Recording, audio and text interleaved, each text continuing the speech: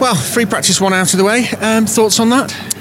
Yeah, short-lived. I think we only did about 5 or 6 laps. We had a slight issue with the clutch, so we couldn't quite get the full running in all the way through. So, Puller will be sorted. We'll be back out for FP2 and hopefully get a few more laps in. It's going to be an interesting one this weekend, isn't it? There's so much going on, and you're in a fight for various bits, and there's other stuff happening. Have you got to focus on your own race this weekend, or what's going on around you? It's all kicking off around us, really. I mean, we're in really good shape for the Independence title, and that's my goal this weekend, is to try and secure that.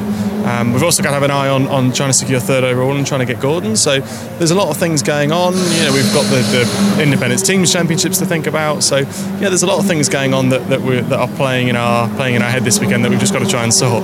Now, mathematically, of course, if everything went perfect for you this weekend, you'd be taking the trophy home, wouldn't you? Everything's got to go perfect for me, everything's got to go terrible for everybody else, so it's not going to happen.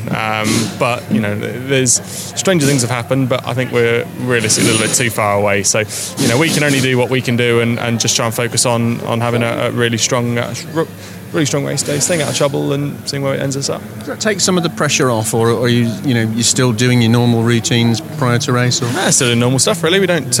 Nothing changes. We still have the same goals each weekend. We still have the same, the same mentality coming into each weekend. It's just a case of staying out of trouble and scoring points, really. So you haven't quite got your head round the post-season holiday yet, then? No, not yet. I think we've got to try and get through this weekend first and hope it doesn't cost us a small fortune in damage and go from there.